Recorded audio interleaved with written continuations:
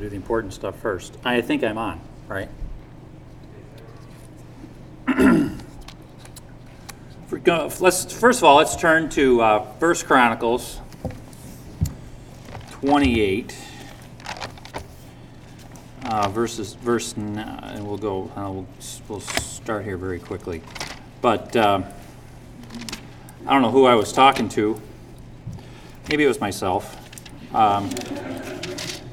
But normally because Pastor has us on a rotation, like I preach in July and January, and I don't know when anybody else preaches. I don't need to worry about them. Usually I know what I'm going to preach 3, 4, 6, 8 weeks before I get up here. This time, I didn't know until probably Thursday morning. I had an idea Wednesday morning, but that changed when I was doing my devotions on Thursday. So just a reminder for a faithful devotional life, because I write stuff down in my Bible all the time. I have texts that I send back and forth of Bible verses to family members and friends. I have a notebook that I keep with my Bible, and I was coming up with nada. So, and honestly, up until about 6-8 weeks ago, for the last 6-8 weeks, it was kind of dry in my Bible reading. I've read a lot of Bible in the last 6-8 weeks, but it's been kind of slim pickings. So it's obviously me, but so let's get started. And helps if I go to the right book. I was in 2 Chronicles. So let's go to 1 Chronicles 28.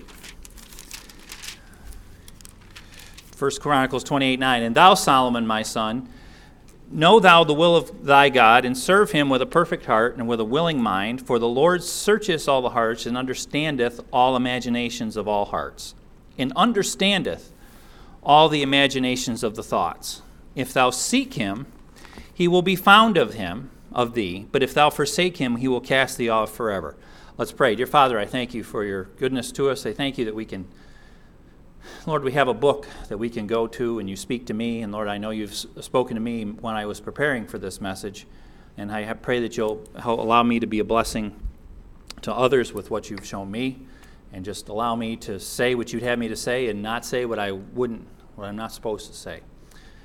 In your name I pray, amen. So tonight's message will be on seeking the Lord. And if you're like me, as I was reading, I was noticing some patterns. And I was like, okay, so what does it mean? Because Solomon is told to seek the Lord. Okay, and seek is mentioned quite often in Scripture. So you look in the dictionary, and it says to go in search of, on a quest for, to search for by going from place to place. Okay, that's kind of helpful, but not really. Seek is something followed by, sometimes on or after. To seek God by his name or his face in his scripture, to ask favor, direction, and assistance. So again, we're not getting a lot of help. To seek peace or judgment, to endeavor to promote it or to practice it. So again, we're not getting a lot of help.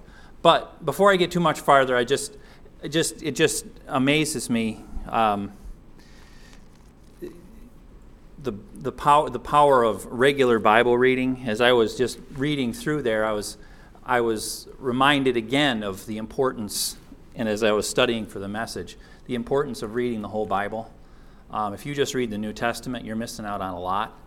And I just did some quick figuring. The King James Bible has 783,000 words in it. The average adult American can read anywhere from 250 to 300 words a minute.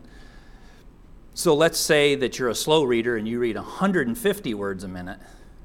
You can read through your Bible twice a year if you read 30 minutes a day. So I was like, wow, I didn't know it was that. I didn't know it was that little. But just some reasons you need it. Romans 15:4, whatsoever written aforetime was written for our learning. And then you may be asked to preach and have no clue what you're going to preach about. Literally. But let's get into the message. So seek is mentioned in the Bible 244 times. 97 times it's in reference to someone seeking God or God seeking someone or something. 13 times in Chronicles, mainly in 2nd Chronicles. And in fact, the references that are in 1st Chronicles are David to his son saying, you should seek God. 18 times in Psalms, 12 times in Isaiah. So right there is over a third of it in 3 books. Now, they're 3 pretty big books, and then sought is mentioned 126 times. 14 times it's in reference to God, 6 times in Chronicles, and 5 times in Psalms. So there's a lot of times in Chronicles, and that's where I saw it, where the word seek or sought is used. A couple points of observation, consideration. The children of Israel were instructed to seek God twice in the book. Seek God twice in the book of Deuteronomy, only twice, and that's and both times by Moses as he's giving basically his deathbed speech to the children of Israel. Like the pastor says, and in discussion I've had with pastor, mom telling her kids everything they need to do before they go to camp. But at the same token, Deuteronomy is a powerful book because it's the last time that Moses speaks to the children of Israel. He is dying. Well, he's going to be taken up, not to be seen again until the tribulation. Well, the Mount of Transfiguration. But so let's go to, and then one other time, and it's interesting. Seek is also mentioned in 1 Samuel 13. So let's go there.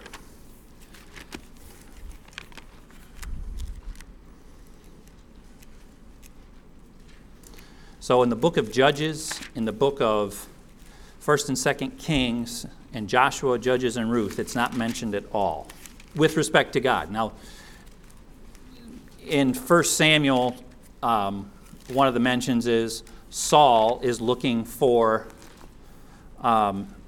his father's donkeys, and it says he's seeking them. But that's where I'm just focusing on where people are seeking God, and this is interesting. 1 Samuel 13:14.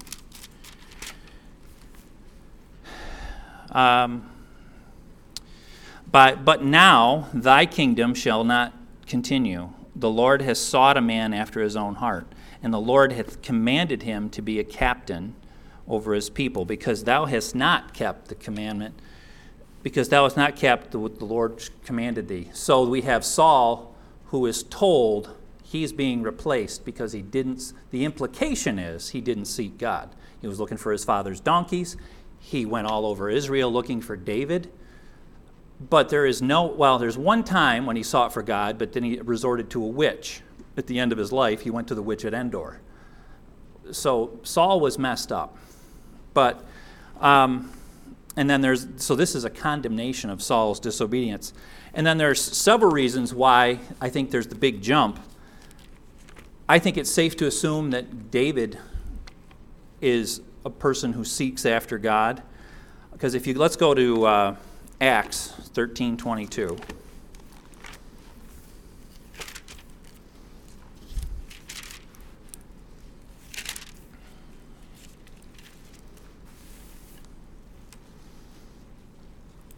Let's see here. Let's go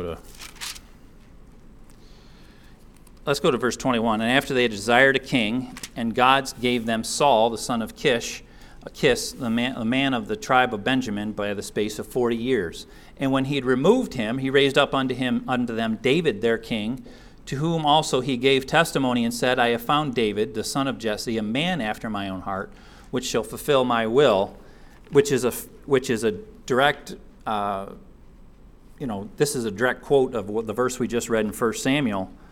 But then if it's a fulfillment of 1 Samuel 16:13, and I'll just read it. And Samuel took the horn of oil and anointed him in the midst of their brethren. The Spirit of God came upon David from that day forward. So Samuel rose up and went to Ramah. David is assumed by his life and the book of Psalms, which is mainly David's writings, that David sought after God. It's assumed. And I think the reason it's mentioned a lot in Chronicles, it's not assumed that the 30 or 40 jokers that were the king of Israel were seeking after God. So First and Second Chronicles, from the time David dies until the end of the reign of the kings, is about 400 years, give or take, depending on who you believe. There was a lot of kings in there, and there was only 6 who were really good, and 8 or 9 who were good, but then did some bad stuff. So in 400 years, there was not a lot of good going on. And then there's an admonition for seeking God, because they lived in some uncertain times. It's just some.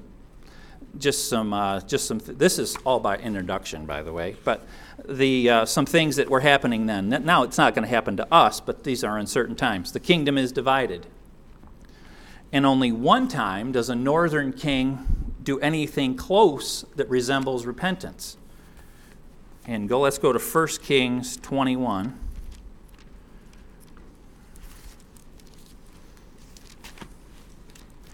And this jumped out to me the last, I don't remember when I saw it. I saw it within the last couple of years. And I've read through my Bible plenty of times, not as many as I should have, but I know this was in the last 24 months that I saw this. Well, it's been like 20 months, because I got this Bible in November of 19, and it's underlined here, and it's not underlined in my other Bible. So, but verse 27. So this is the one time that there's anything close to repentance. And it came to pass that when Ahab heard these words, that he rent his clothes and put on sackcloth and went upon his flesh and fasted and lay in sackcloth and went softly. So that's the only thing that's close, but it doesn't say that Ahab repented. It's just Ahab was sorry he got caught. But that's as close as you'll see as a northern king behaving himself. And it's the one guy that was a terrible, he's the bad king by which all other bad kings are measured. So let's see here. That's talking about Ahab. So there's some uncertainty there. The kings were killing their brothers. How many times do you hear, and so, when he became king, immediately went out and killed the rest of the family? That happened like 2 or 3 times. Like, I was running out of time, couldn't find them all. But it happened at least twice in the southern kingdom and a bunch of times in the northern kingdom. They were invaded by a 1,000,000-man army during Asa's reign. The band came up out of Ethiopia. And then it says in 2 Chronicles 14, let's go there. We're going to read this only because I like this verse. It has really nothing. Doesn't even have to do with the message per se, but it's a good verse. So we're going to read it. And Asa cried unto the Lord his God and said, Lord, it is nothing with thee to help, whether with many or with them that have no power. Help us, O Lord God, for we rest on thee. And in thy name we go out against this multitude, O Lord our God. Thou art God. Let no man prevail against thee. And if you read through the rest of the chapter, the king coming up out of Ethiopia is defeated, and they win. The good guys win. And Asa is one of the good kings. So another thing of uncertainty. They were besieged a bunch. During Hezekiah's reign, they were besieged. And then after Hezekiah, they were besieged almost continually. So the people in Chronicles had a lot of uncertainty. And I think we live in a time of, I would say, uncertainty. In the last 18 months, you can go in public without a mask. You can't go in public without a mask. You have to stand on your left foot when you go to whatever, because you're going to whatever. Just insert crazy thing that you've never heard of before that's now purported as gospel. There's a lot of confusion out there. So we as Christians need to take seeking God seriously. There's a couple other things with respect to this. During these last days, we can learn from those who sought God during this time. It's never too late for revival. Never. if you look at the chronology, and I just discussed it, there was 20 kings from David to the end. And only 6 were purely good kings, which were Asa, Jehoshaphat, Uzziah. But even Uzziah went into the Holy of Holies and got himself leprosy. Jotham, Hezekiah. Hezekiah had some pride problems, and he didn't care about his grandchildren. And then Josiah. But let's go look at Hezekiah really quick. Hezekiah was condemned. And this verse always scares me. Let's go to 2 Chronicles 32, 25 and 26.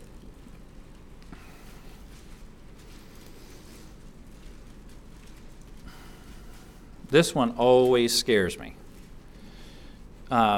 This is talking about, let's go to verse 24. In those days Hezekiah was sick unto death and prayed unto the Lord, and he spake unto him and gave him a sign. So this is abbreviating the passage in 2 Kings. But Hezekiah rendered not again according to the benefit done unto him, for his heart was lifted up. Therefore wrath was upon him and upon Judah and Jerusalem.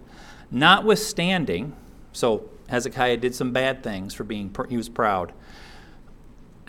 Notwithstanding, Hezekiah humbled himself for the pride of his heart, both he and the inhabitants of Jerusalem, so that the wrath of the Lord came not upon them in the days of Hezekiah. So Hezekiah did some bad stuff, showed the Babylonians where all the good stuff was, and was condemned for it, but then he repented of it, and God pushed out the problems another generation. Then Josiah, interestingly enough, if Hezekiah had died when God said he was going to die, Manasseh would have never been born. And Manasseh is by far the worst king of the southern kingdom. Everybody will say he was terrible, and he was.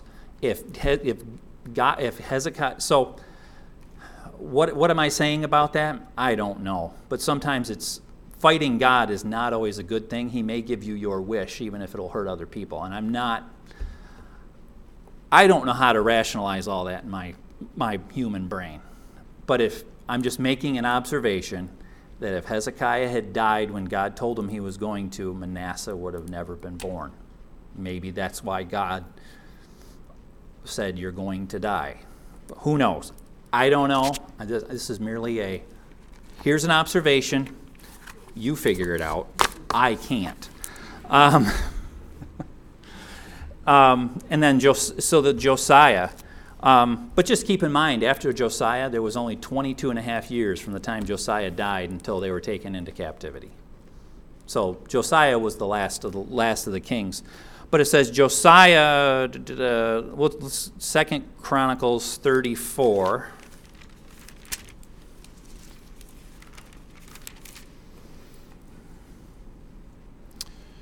Let's go to verse 3. For in the 8th year of his reign, so when he was 16 years old, while he was yet young, began he to seek after the Lord God of David his father. And in the 12th year, so when he's 20 years old, he began to purge Judah and Jerusalem from the high places and the groves and the carved images and the molten images. So he's cleaning house. So let's skip down to chapter 35. So Josiah gets a lot of real estate in your Bible and Chronicles. He gets a few chapters. Some of these guys get half a page in my Bible, but Josiah gets a few pages. 35:18.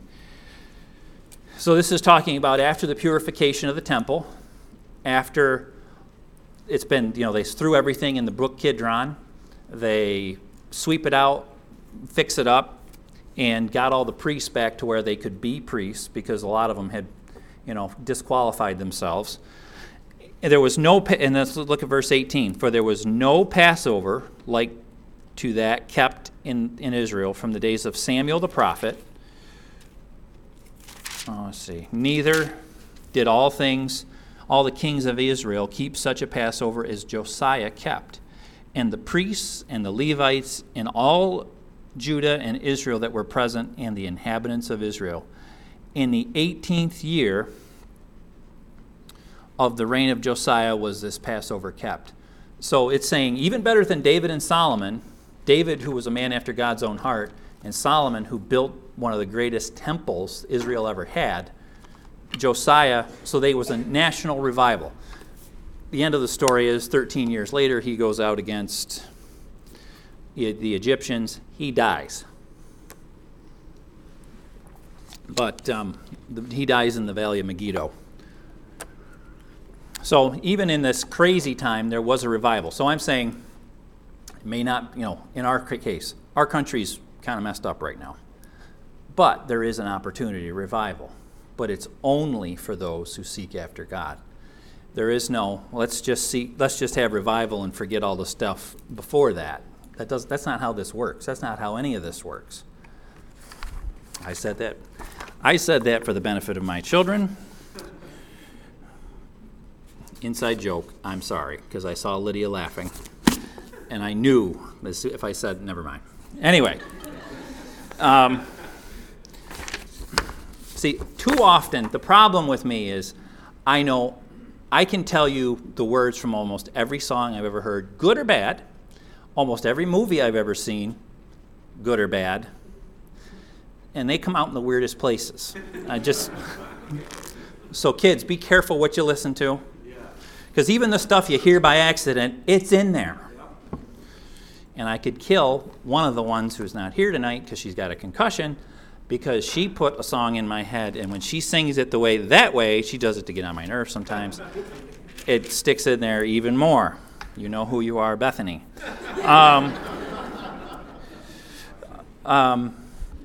She better be watching.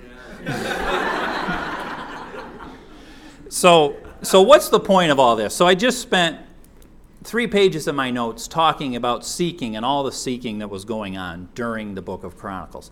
And there was a lot of it. And that's what jumped out at me as I was reading my Bible.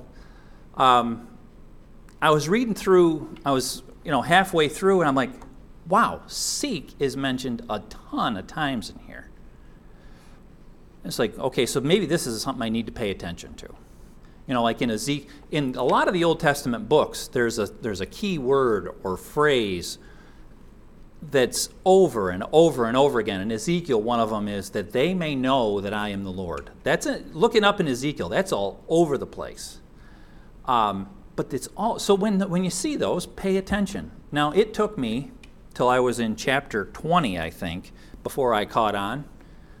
But hey, I caught on eventually. But it's in there all over the place. So when you see those, pay attention. So some things about seeking. It's a deliberate action that takes preparation. If you look in the Bible, there is very little. Let's get into it. Let's 2 Chronicles 12:14. 2 Chronicles 12:14. I'm jumping ahead of myself in the notes with that comment.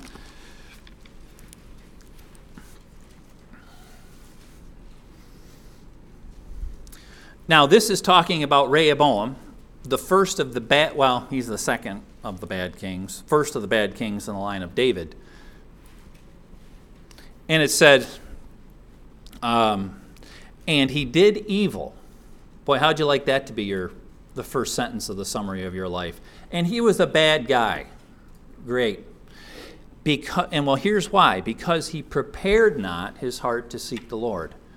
So it says he didn't do the steps necessary to do what's right. So he switched to default mode and went right to evil. That is your default mode. That is my default mode. My default mode is not to keep my keep my temper, not to be, a good Christian person. My default is run people off the road, punch them out, all those things that you shouldn't do. That's me. Nobody likes the real David Corey. When he shows up at 47 Charles Street, it's bad news. It's not. There's no joy in Mudville when the real me shows up, because I'm not a good person, and you aren't either. But not to burst any bubbles, but you're not all that in a bag of chips. Some of us have eaten more than one bag of chips. This is not a body built by salad. But it takes work. It takes work. Let's go to another one. This is where I first noticed it, 2 Chronicles 19. So we'll be in mostly this little area here. 2 Chronicles 19, verse 3. This is where I started to notice it. Nevertheless, these are the things found in thee, that they have taken away the groves out of the land. This is talking about Jehoshaphat, one of the good guys. And has prepared thine heart to seek God. So he did the work. I'm not going to make a quote there. There is one there. 2 Chronicles 30. And we'll just 2 Chronicles 30. So this is a while after. There's a long time. There's not a huge amount of time between Hezekiah and Jehoshaphat, but it's not 5 years. Verse 18 through 20.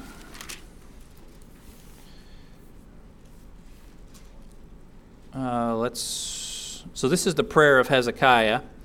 For the multitude of the people, this is after they had cleaned out the temple and had made another Passover. For the multitude of the people, many of Ephraim and Manasseh, Issachar, and Zebulun had not cleansed themselves, yet they did eat the Passover, otherwise than it is written. But Hezekiah prayed for them, saying, the good Lord pardon everyone, that prepareth his heart to... So you'll notice there's not a period at the end of verse 18. That everyone that prepareth his heart to seek God, that the God, Lord God of his fathers, though he hath not cleansed according to the purification of the sanctuary. And the Lord hearkened to Hezekiah and healed the people. So they did some things they shouldn't have done, and Hezekiah prayed for them.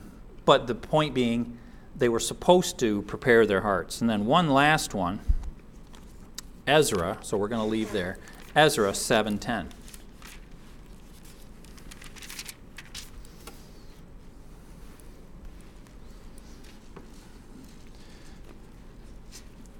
So Ezra is the guy who rebuilt the temple after captivity. And in verse 10, for Ezra prepared his heart to seek the law of the Lord and to do it, and to teach in Israel statutes and judgment. So again, this is preparation. But my thought was, okay, he prepared his heart. You see that phrase a bunch of times, but you don't see anywhere, thou shalt do such and such to prepare your heart. And if it is there, please let me know. But I don't think it's there.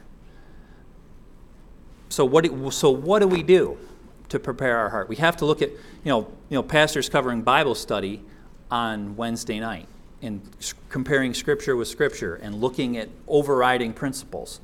Well, this is one where it talks about preparation.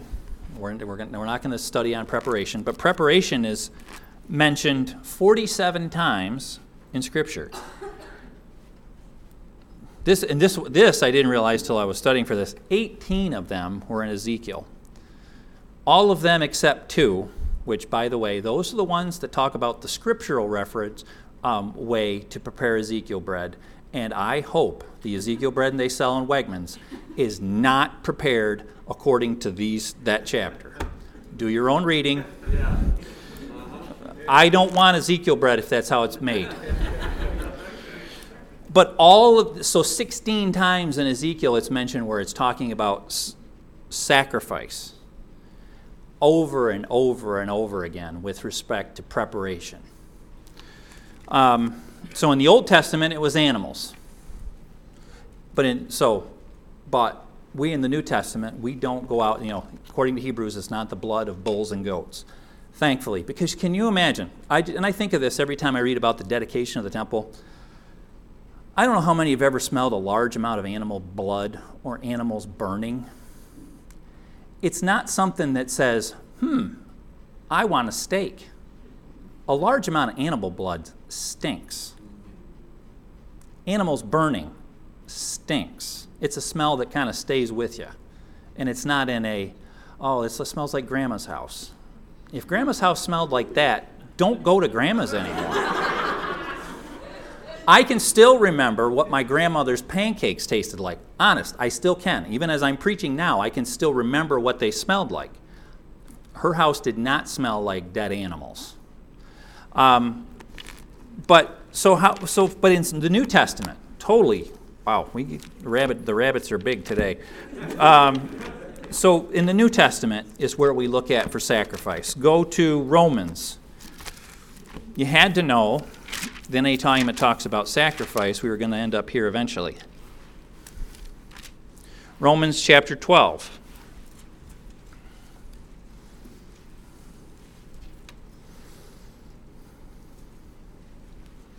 Verse 1, I beseech you, brethren, I beseech you, therefore, brethren, by the mercies of God, that you present your bodies a living sacrifice, holy, acceptable unto God, which is your reasonable service.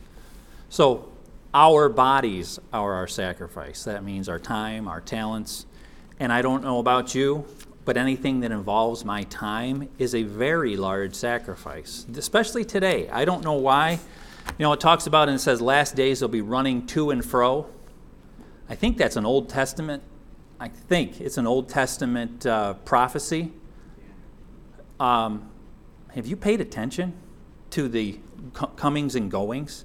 If you did everything that everybody asked you to do outside of this church, you would never be home, and you would be home just long enough to sleep and eat and shower.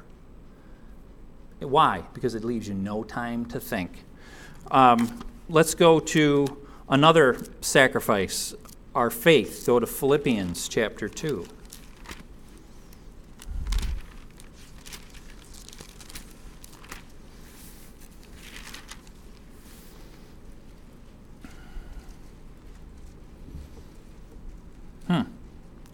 Oh, how about, I looked at the right, yeah. I thought it said 7, but that's a good verse, but it's not the one. But let's look at verse 17. Let's go to verse 14, because that's a good verse.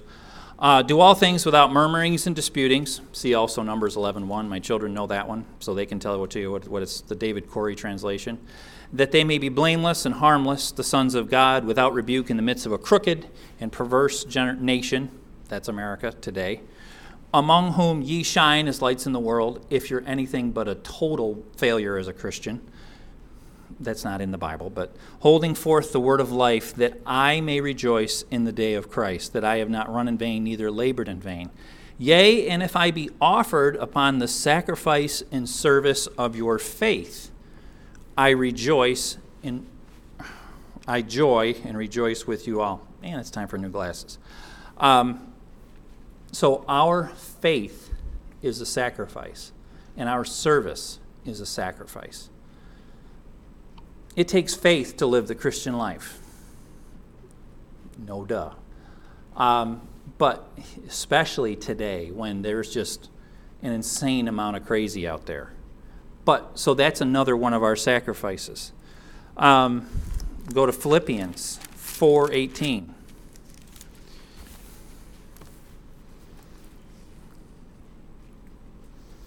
But I have all and abound. I am full, having received of Epaphroditus the things which were sent from you, an odor of sweet smell, a sacrifice acceptable, well-pleasing to God. So your gifts to others and to God's work.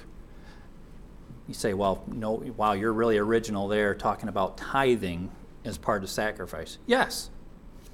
Because I think it was John D. Rockefeller that said, if I hadn't tithed when I made $10, I never would have tithed when I made $1 million. Don't ever fool yourself into thinking, oh, I'll tithe when I make money. No, because when you make money, the check is bigger. And if you didn't get used to writing a $10 check, what makes you think you're going to write a $1,000 check? You're a fool.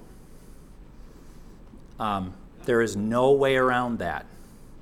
You are a fool. Don't ever get sucked into that lie. The devil always wants you to do, God is in the delayed gratification business. Satan is in the delayed payment business. he always says, if you do, you can always do that tomorrow. No, it says now. Now is the accepted time. Now is the day of salvation. So all of this was free. This wasn't anywhere in the notes. You do it now. Do it now. Don't delay. Don't put it off till another day. Patch the pirate. Hey, get these kids learning that stuff because it sticks in there. I know a lot of Bible. It says, from a child thou hast learned the Holy Scriptures. I heard it from my grandparents, both sets. I heard it from my parents. I heard it from people in this church. I heard it from plenty of people who are now in heaven. I heard it when I was Elisha's age, Timothy's age, Karma's age, and way younger. Because you know what? It's super easy to go off the rails and do stupid. Because again, that's your default setting. Like in a computer, when you do a cold reboot, what's it do? It goes back to what it knows. Well, when you do a cold reboot, it goes back to headed to jail. Let's just be honest. You left to your own devices are a jailbird. Me left to my own devices am a jailbird. I'm a really bad one. So, again, that is a sacrifice. And you know what? It's not that big of a sacrifice because it talks about over and over again. Luke 6:38, good measure. That's talking about investing in personal relationships, but it's also a tithe verse. Let's go there again. So I was talking with Aaron Beam before the thing started, where typically I do between 3,500 and 4,200 words when I preach for this. So I have 4,600. We're not going to get to all of them tonight because I'm way off the rails here. Go to Luke 6:38. And this is talking about personal relationships, not tithing.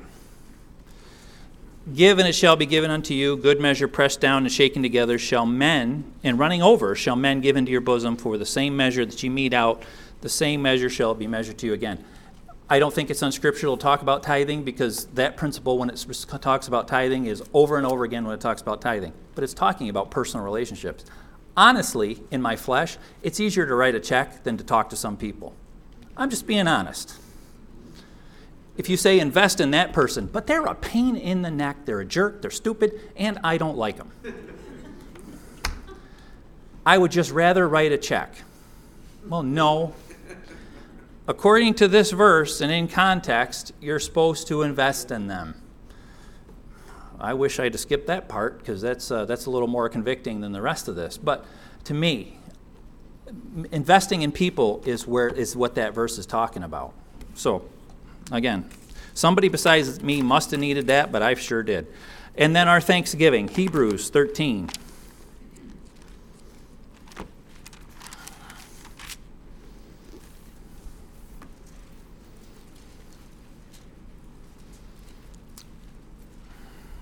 By him, therefore, who's the him? Well, it's Jesus Christ, if you look in verse 13. By him, therefore, let us offer the sacrifice of praise to God continually. That is the fruit of our lips, giving thanks to his name. And that goes to Philippians 4, where it talks about, nope, can't find it, but it's in there. It just left me. Our praise to God is sacrifice. And, it talks about in Romans chapter 1, and it says, and it talking about all the bad things, and it's one of the characteristics is, and neither were thankful. If that isn't a summary of today's society, I don't know what is. You hold the doors for somebody, they don't say thank you. You give somebody money. You gave me 100. Why wasn't it 150? Well, because I don't like you. I just gave you something that I worked for. It doesn't matter. But as Christians, don't think you're immune to that because we're every day we go out there It's all about me. It's not all about you. It is actually all about you. It's all about your sin. Let's talk, it is all about your sin. That's part of your problem. That's my problem. The biggest problem I have is the guy whose teeth I brush every day. He is an idiot. And by the way, even if you don't brush your teeth every day, the person whose teeth you brush the most is your biggest problem. You are your biggest problem. I am my biggest problem by a factor of 10. Again, totally free. But Romans 1:21, because when they knew God, they glorified him not as God, neither were thankful, but became vain in their imaginations. So ungratefulness creates vain imaginations. Boy, if we don't have that going on today, I don't know what. And their foolish heart was darkened. So there was a lot in there that was not on that page. So if we are seeking God, so let's get back on the trail here. If we're seeking God, purification is a natural byproduct. Let's go to Ezra, back to the Old Testament. Now you'll say, there's parts of Ezra that are kind of boring. When it talks about all the people that came and went, if you can read all those and really pay attention, you're doing better than I am most of the time when I read through the first half of the book of Ezra. But it is important because it says every word of God is pure. So he took the time to write it. We ought to take the time to pay attention. Oh, here it is. And the children of Israel, which are come out again of captivity, and such as separated themselves from the filthiness of the heathen land. That's us. To seek the Lord to God to eat, and did keep the feast of unleavened bread 7 days with joy. For the Lord had made them joyful, and turned their heart to the king of Syria, and to strengthen their hands in the work of the house of God, the God of Israel. So that's one of the times when it talks about purification. And then it talks about Jehoshaphat. And Jehoshaphat, I'm going to, for the sake of time, I'm going to read some of these. 2 Chronicles 20:3-4. And Jehoshaphat feared and set himself to seek the Lord, and proclaimed a fast throughout all Judah. And Judah gathered themselves together to ask help of the Lord. Even out of all the cities of Judah came they to seek the Lord. So seeking the Lord is associated with fasting. And if you don't think fasting is purifying, you haven't done it. I hate it. I think of all kinds of things about when I'm fasting, but it's usually about things I shouldn't be eating. But Daniel chapter 9, verse 3, and I set my face unto the Lord to seek by prayer and supplications with fasting and sackcloth and ashes.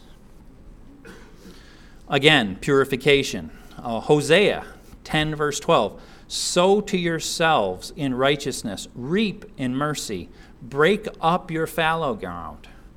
There's been many messages preached on that verse. For it is time to seek the Lord. Again, it is time. Till he come and rain righteousness upon you. So again, fasting is associated with purification. Let's go to, so what happens if we do seek him? If we seek him, he will find us. Go to 1 Chronicles 28.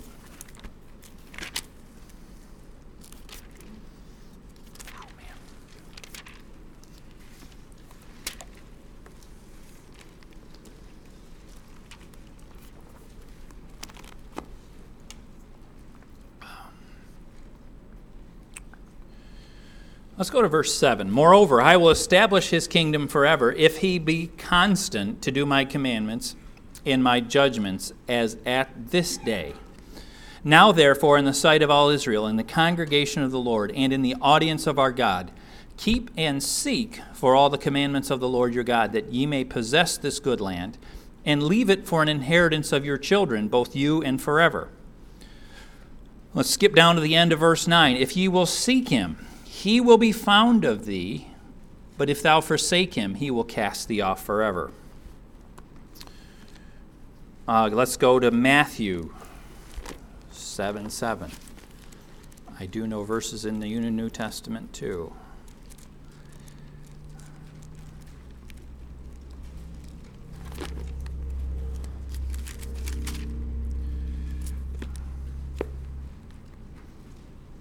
No, that is not the, I don't know. I got it wrong.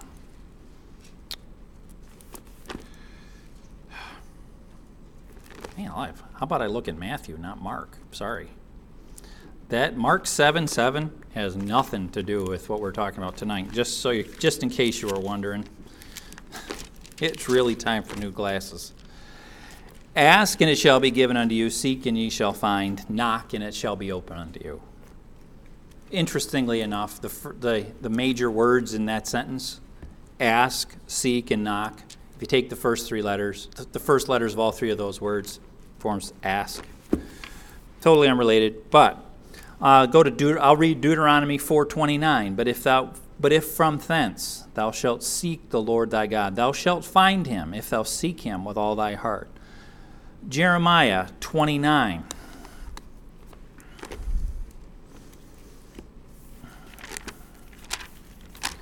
In a little bit of context, I mean, I know most of you know this, but for those of you who don't, Jeremiah is not an overly positive book. Jeremiah is not recorded with one convert to his credit.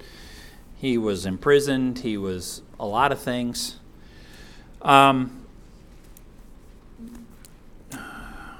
So this is talking about just after.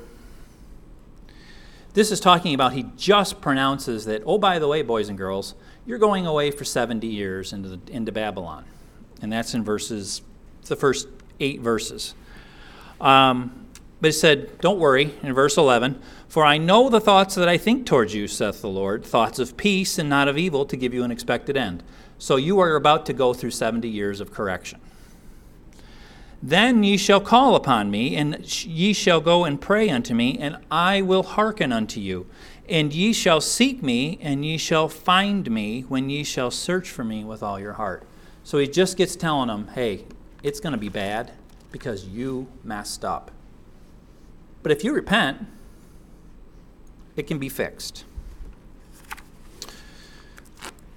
So that's, if we seek him, he will find us. And then we are to seek his face continually. And I would say continually and right now. Let's go to Isaiah. Isaiah 55. Now, Isaiah is not a overtly negative book like Jeremiah, though there's some bad stuff in Isaiah. But there's some pretty good stuff in Isaiah, like Isaiah 53. The last few chapters of Isaiah are very positive. They talk about Jesus Christ coming back. And I think this is a frightening verse. Seek the Lord, Isaiah 55, verse 6. Seek the Lord while he may be found. Call upon him while he may be near. Let the wicked forsake his way, and the unrighteous man his thoughts, and let him return unto his Lord. He will have mercy upon him, and to our God, for he will abundantly pardon. So there's talking about a time when today is the day to seek God, not tomorrow. Genesis 6:3, it talks about my spirit shall not always strive with man, yet his days shall be 120 years. Now that's after in Psalms when it talks about man's days shall be 70, and if by some measure of strength 80. This is in Genesis, where in Genesis it says we have 120 years. I know a few people that have lived to 100. I've known nobody that's lived to be 120. But even then, if you live to 120, God's not going to speak to you forever in his current form. James 4.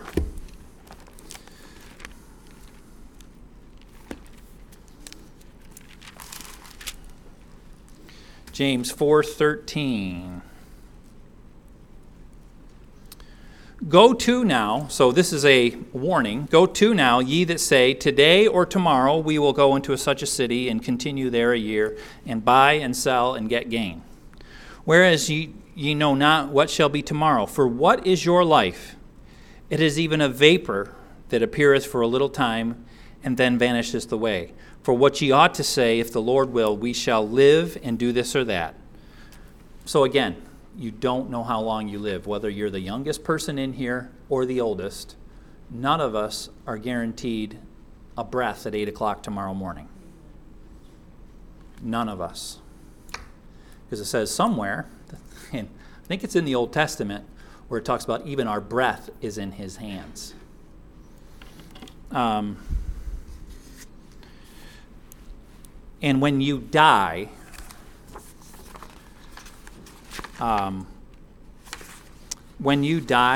seeking the Lord is no longer an option.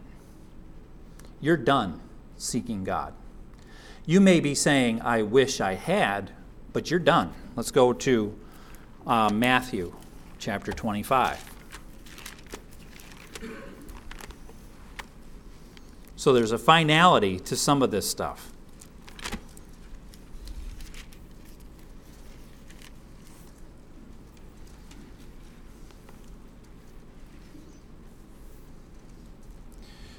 Now again, this is Matthew. Not everything in Matthew is a kingdom book, but this concept is in a couple places in the New Testament. Then he shall say unto them on his left hand, Depart from me, ye cursed, into everlasting fire, prepared for the devil and his angels.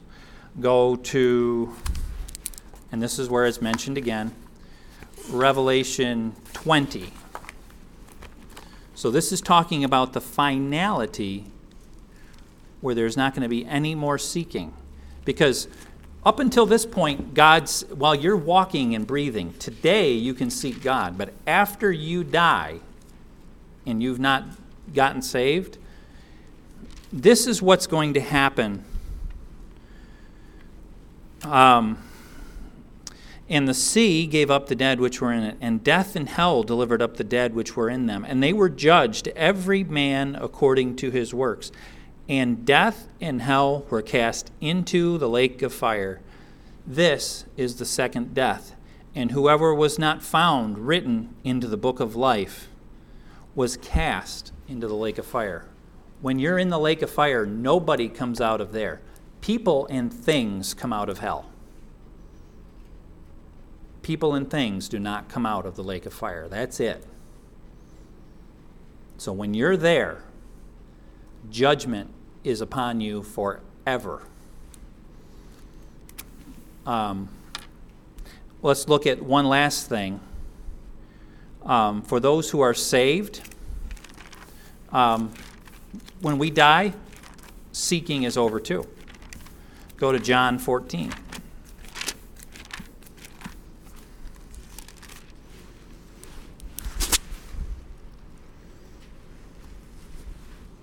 Because, it talks about when we die, faith ends. As Christians, when we die, faith ends. When we die, seeking ends. Let not your heart, 14:1. You had to know I was going here. Let not your heart be troubled. You believe in God, you believe also in me. In my Father's house are many mansions. If this were not so, I would have told you. I go to prepare a place for you. And if I go and prepare a place for you, I will come again and receive you unto myself, that where I am, there you may be also.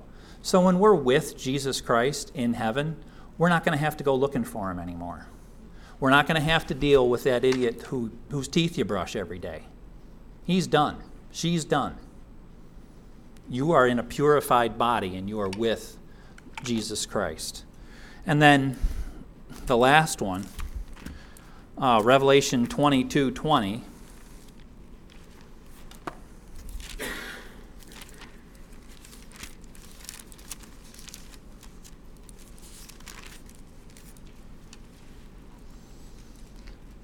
So this is at the end of Revelation, and he says, He which testifieth these things saith, Surely I come quickly. Amen. And that's so be it. And then John's commentary was, through divine inspiration, was, even so, come, Lord Jesus. So he is coming, and when he comes, we don't have to go looking for him anymore. We don't have to seek him anymore. Couple other things, and then I'll be done.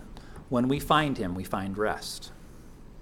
You know, the world talks about rest. They want to be rest. You know, they want some R&R. No, people don't say that about vacation anymore, because now you go to Disney World and you run around like a chicken with your head cut off for 7 days and spend $10,000 and go, what in the world did we do that for?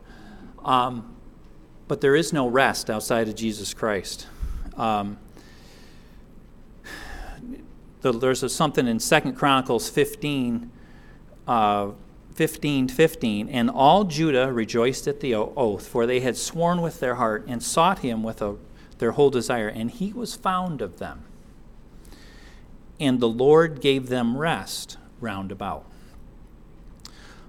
Matthew 11:28 and 29, come unto me, all ye that labor and are heavy laden, and I will give you rest. Take my own yoke upon me and learn of me, for I am meek and lowly, and ye shall find rest for your souls. This one's a good one. Jeremiah 6:16, thus saith the Lord, stand ye in the ways, and seek for the old paths. Where is the good way? And walk therein, and ye shall find rest for your souls. But they said, we're not going to do it. They said, we will not walk therein.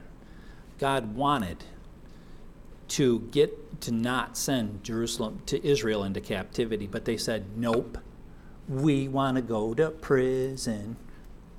They were stupid. Just like the people who stand before God, he says, depart from me, ye workers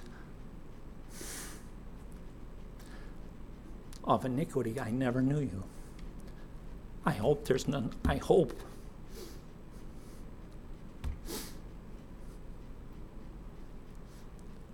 There's none of them here tonight. The time for seeking is soon be over.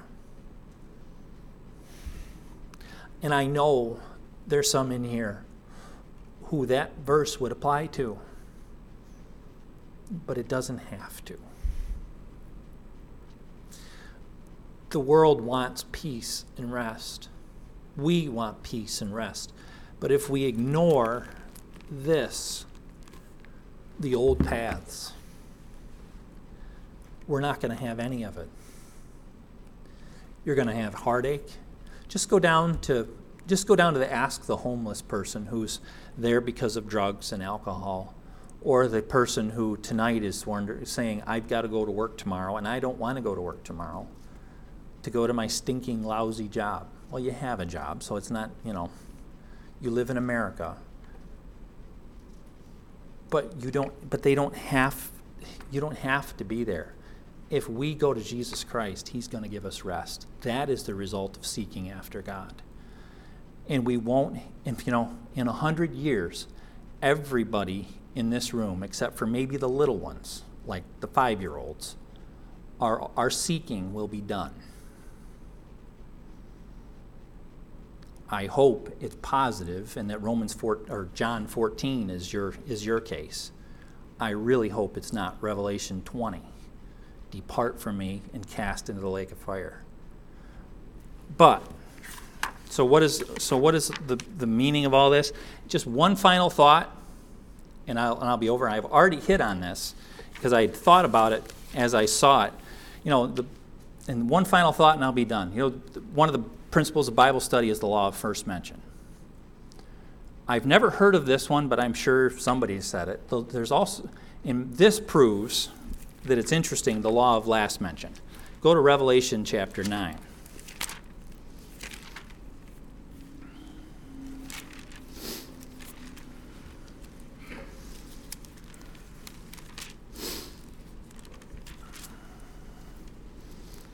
And I'll be quick. And the fifth angel sounded, and I saw, we'll go to verse 1. And I saw a star fall this is during the tribulation to kind of set the stage, fall from heaven unto the earth, and to him was given the key of the bottomless pit. And he opened the bottomless pit, and there arose a smoke out of the pit, as the smoke of a great furnace. And the sun and the air were darkened by reason of the smoke of the pit.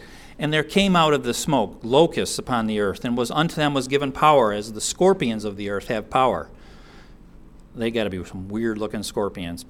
And it was commanded them, or locusts, and it was commanded them that they should not hurt the grass, nor any green thing, nor any tree, but only those men which had not the seal of God in their foreheads. So everybody who's not saved.